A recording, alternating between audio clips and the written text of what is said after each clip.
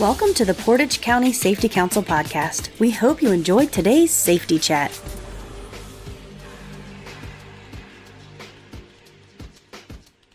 Hi, it's Mike with the Portage County Safety Council. I'm here with my partner in crime, Nick Koya from the Ohio BWC. Welcome back to the podcast, Nick.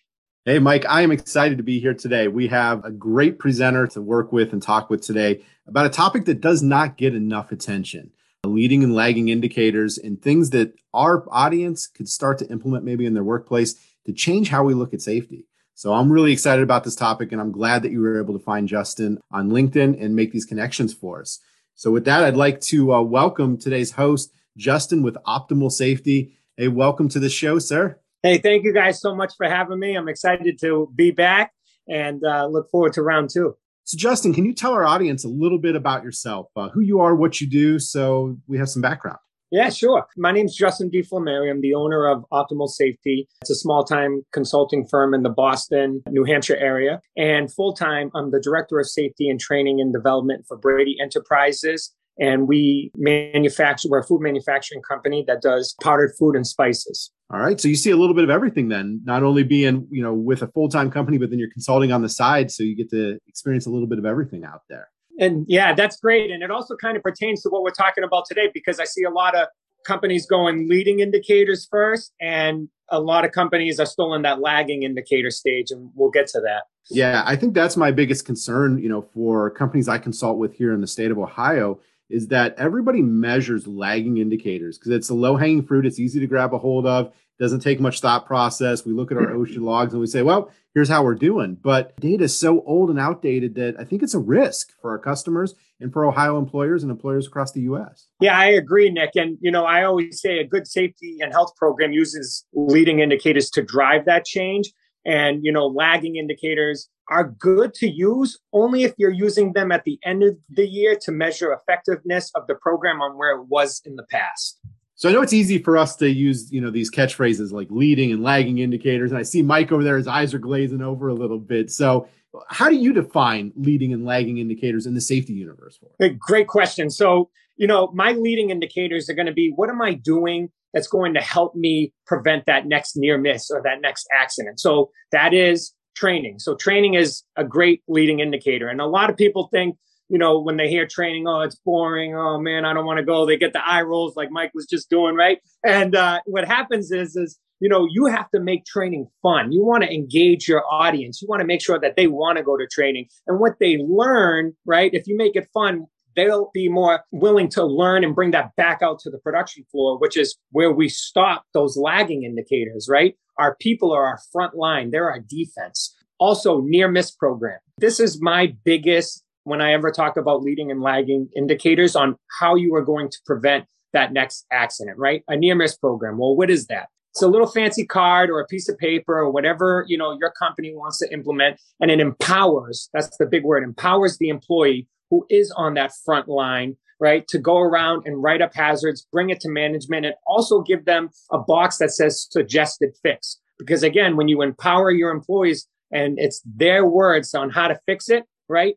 One, you're taking the work off yourself, but two, you're empowering that employee. And that's what drives that culture and drives that change, going from a lagging indicator culture to a leading indicator culture. Another big one, besides the near miss program, is obviously your committees, right? Ergonomics committees, safety committees, right? Your safety captains. Those are leading indicators. This is great stuff. I also look at leading indicators. I'm a big behavior-based safety person, but not the full program because people can't afford it. They can't do it. It's hard to put together. But the observation, putting in together an observation program to measure as a leading indicator has been pretty successful for me with companies too. Finding a specific area over every quarter and focusing in on measuring the success of those coaching moments. Yeah, that's great. What do you measure in your lagging indicators then, though? Other than just the OSHA stuff, are there other pieces that you're measuring that you found been successful for your company? That's a great question. And, I put something on LinkedIn recently about that famous green sign that I'm sure we've all seen or had in our workforce that says, this company has been X amount of days without, a lost time injury. And I hate that. I hate those signs. I think, again, it deters an employee from coming forward. But what does that sign really mean, right? If we get to the nitty gritty, are we good or are we lucky?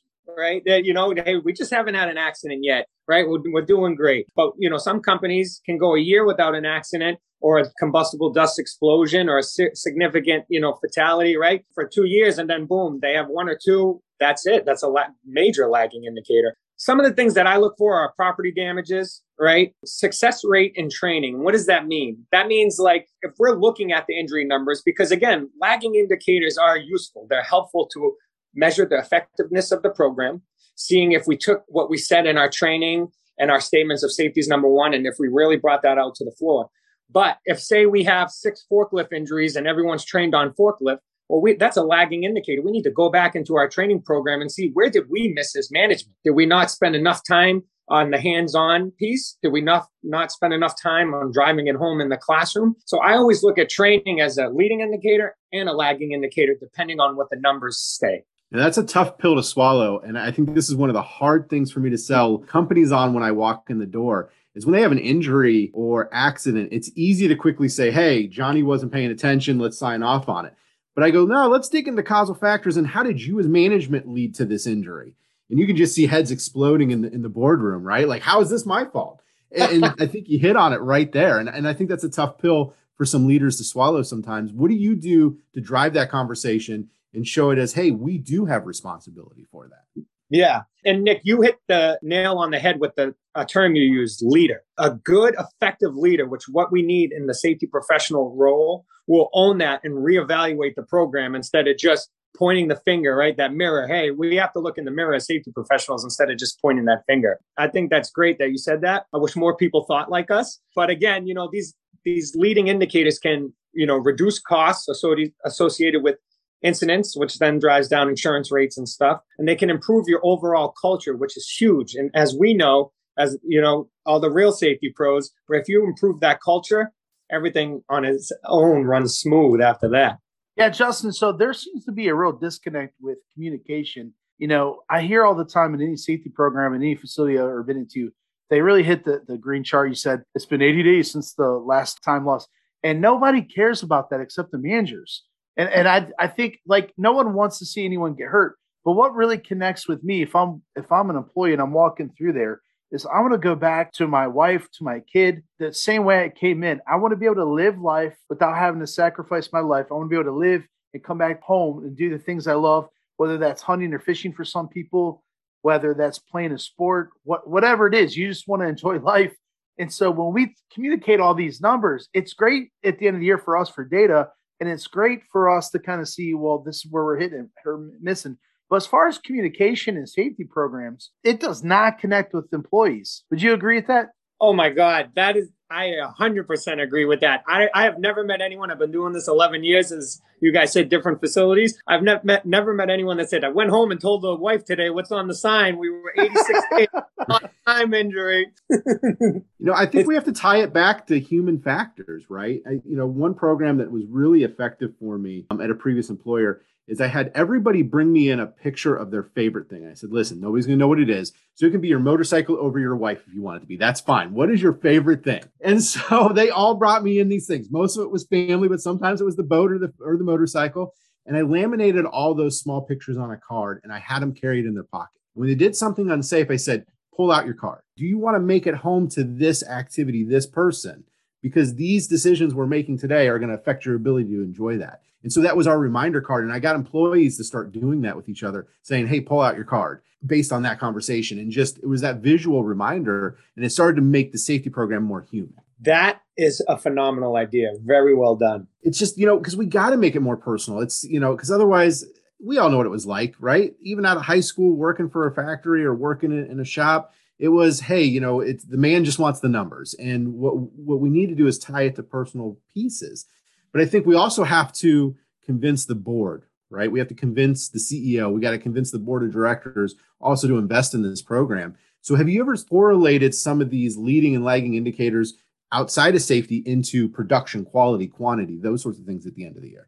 Great question. And I did it exactly how you said it. So numbers, right? I find, this is me personal, my personal experience, when you get higher up in the food chain and you're presenting, it all comes down to numbers. So I always use the golf analogy, right? I always go in there and say, hey, I'm not a golfer, by the way, but, I always say, hey, we're doing great, right? At Brady, we've had the best year that we've had last year and this year, and we're at zeros across the board. And I don't contribute that to me. I don't contribute that to, my management team. I can contribute that to the safety committee, the safety captains we built up and trained in each plant, and the frontline leaders. So our leads, our supervisors who are on the floor every day, because they took what we learned and trained them on, and they applied it to their teams. And I even said this when we were trying to build that roller coaster to get over that old bad safety culture and come back down again. I said, I don't want to just tell you this when the numbers are good, right? They're zero. That's great.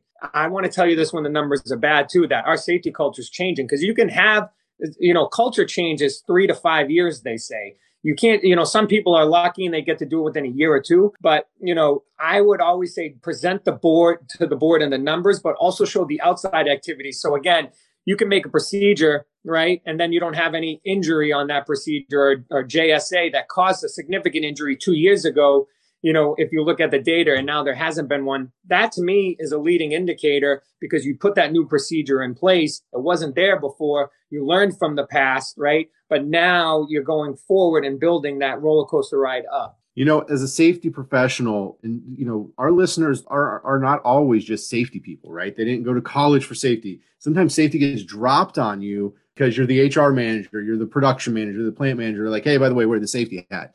So, for you and I to talk about leading indicators, lagging indicators, it's simple, but to them, their mind goes, oh, there's just so much data. How am I going to do this? How am I going to handle it? They feel like they're sinking already in all the hats that they wear. So what's your piece of advice then? Where would you start? I'm a company who's only used OSHA logs as my metrics for 20 some years, but I want to change the culture. What are some key leading indicators you start with? People first, always. And I'm telling you right now, if you make the people feel like their voice matters, it really does drive everything else is a moot point. It drives the culture change. If I'm going into a company in which we have to build their safety culture, the first thing I personally do is I form a safety committee or go to the committees that are already there and see, because to your point, some people don't want to be on the committees. They're like, oh, well, you're the supervisor, you're on the committee, because they don't have a safety person, right? And I first analyze the committees. I hate when I go into a company through Optimal Safety and I see that 80% of the safety committees are management, right? You got your ops manager, your supervisors, and a lead. Well, what does that tell me?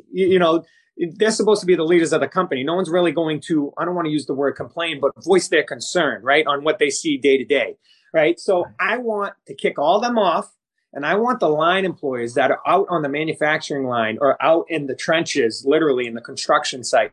I want to take their voice. I want to hear what they have to say, what they're going through. How can we make their job easier? That's powerful, because, you and I could develop probably some amazing safety ideas in a boardroom behind a desk with a couple whiteboards. But then when we implement it out on the floor, the employees are like, this is not going to work, and they're just going to ignore it. So I 100% support that.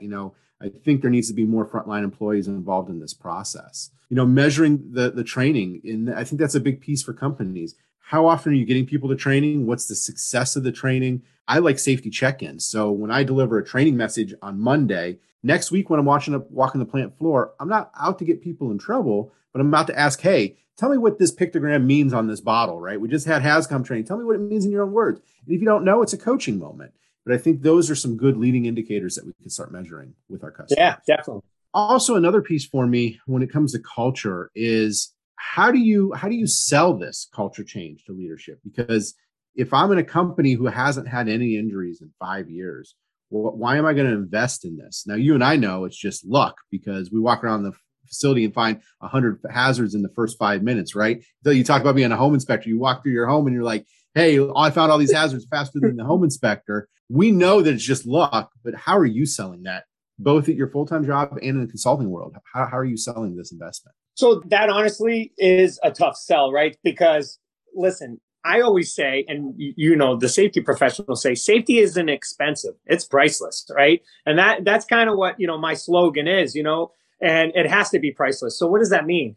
It means just because you're doing good numbers wise, again, doesn't mean you're doing good as a culture or an overall program. Again, small time business, say they have 50 employees, right? They could be, manufacturing, particles or dust. And, again, that explosion's lingering out there, but it could just take that one spark. So how I do it, Nick, is, I go in there and again, we do employee surveys or safety culture surveys, and they're anonymous. And, we hand it out and see what are really the hazards. And what we found, our company, is that even the people who think they're doing awesome, right? It's like an NBA star who's averaging 30 points a game, but he has no assists. He's not passing the ball, right?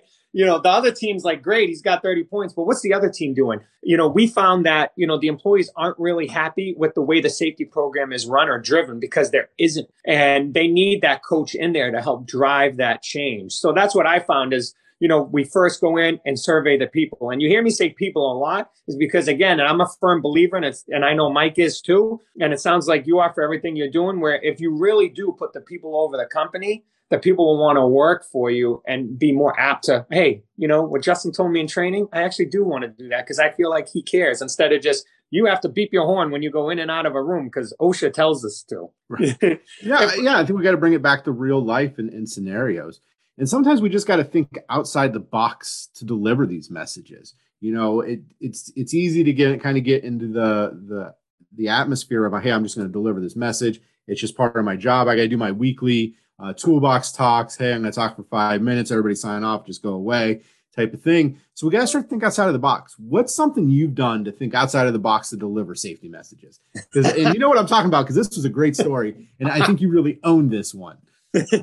Yeah. So, one of the things that we did is, we talk about owning is safety professionals do get the bad reputation of being a safety cop. And, just like anything that the safety professional culture has evolved, right? Just like we want to evolve, companies' cultures. And, back in the day when OSHA first started in the 70s and the 80s, right? Safety professionals were in fact that cop. They just told you what you were doing wrong and left, right? And, over time, we said, hey, that's not really how you want to engage your workforce. So, for June, which is coming up this year, but last year for National Safety Month, I said, you know what? I want to surprise my employees. I want to come up and I want to do something exciting. So I got a police uniform from Amazon, a little fake badge, hung it around my neck. I made fake citations and I said, you are receiving this citation because, and your fine is. And I left those blank because, I don't know what I'm going to see on the floor. And we went out there and, I wrote tickets for people. I was the safety cop for that day.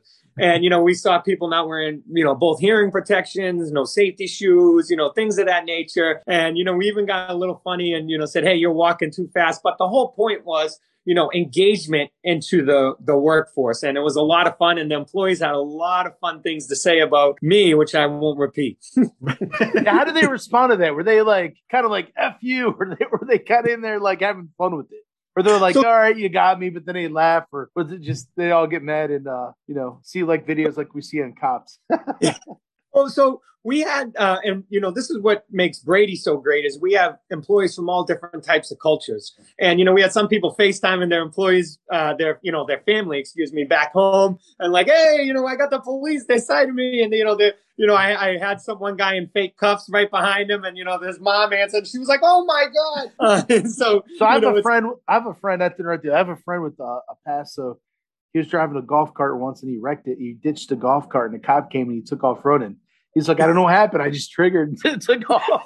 I've been clean for years, but when the cop came, I took off running. Did you have any runners? No, we had no runners, thankfully. Chase him down with the Cushman. Come back here. But it was a lot of fun. And, I think they got the point when they got the citation for whatever they were doing wrong, right? That was even fun to get it because, it was the safety cop instead of me just going up and say, go put on your shoes or here's a verbal, right? So, we didn't count any of those as written warnings or anything, nor should we have, right? It was just a fun way to do reminders like Nick was saying, check-ins. Hey, I have 3 sites that I go to consistently and, hey, this is what we're looking at.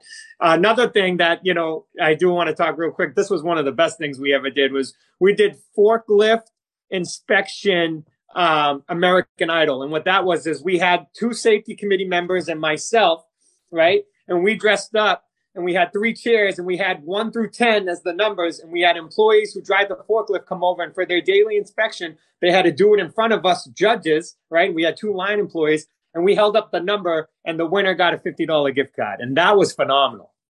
That is awesome. You know, and what you're doing there for our audience listening in is that we know scientifically that we can give negative reprimands all we want, and we'll get instantaneous corrective action. However, that falls off after a day, 5 days, right? But if we do these positive, fun things, it slowly changes the behavior, but the long-term effect of that is exponentially longer. And it's amazing to see, you know, safety taking it and making it fun, not being the safety cop, changing really the mindset and the culture of the company and saying, hey, we can do these things. We can give positive reinforcement.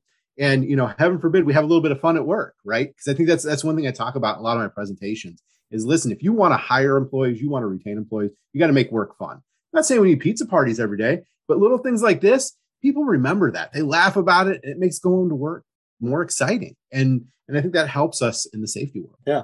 I think another part of that too that we never, you know, we just kind of take for granted, never think about is while you're having fun doing that, yes, you're promoting safety, but you're also team building. You're also establishing relationship.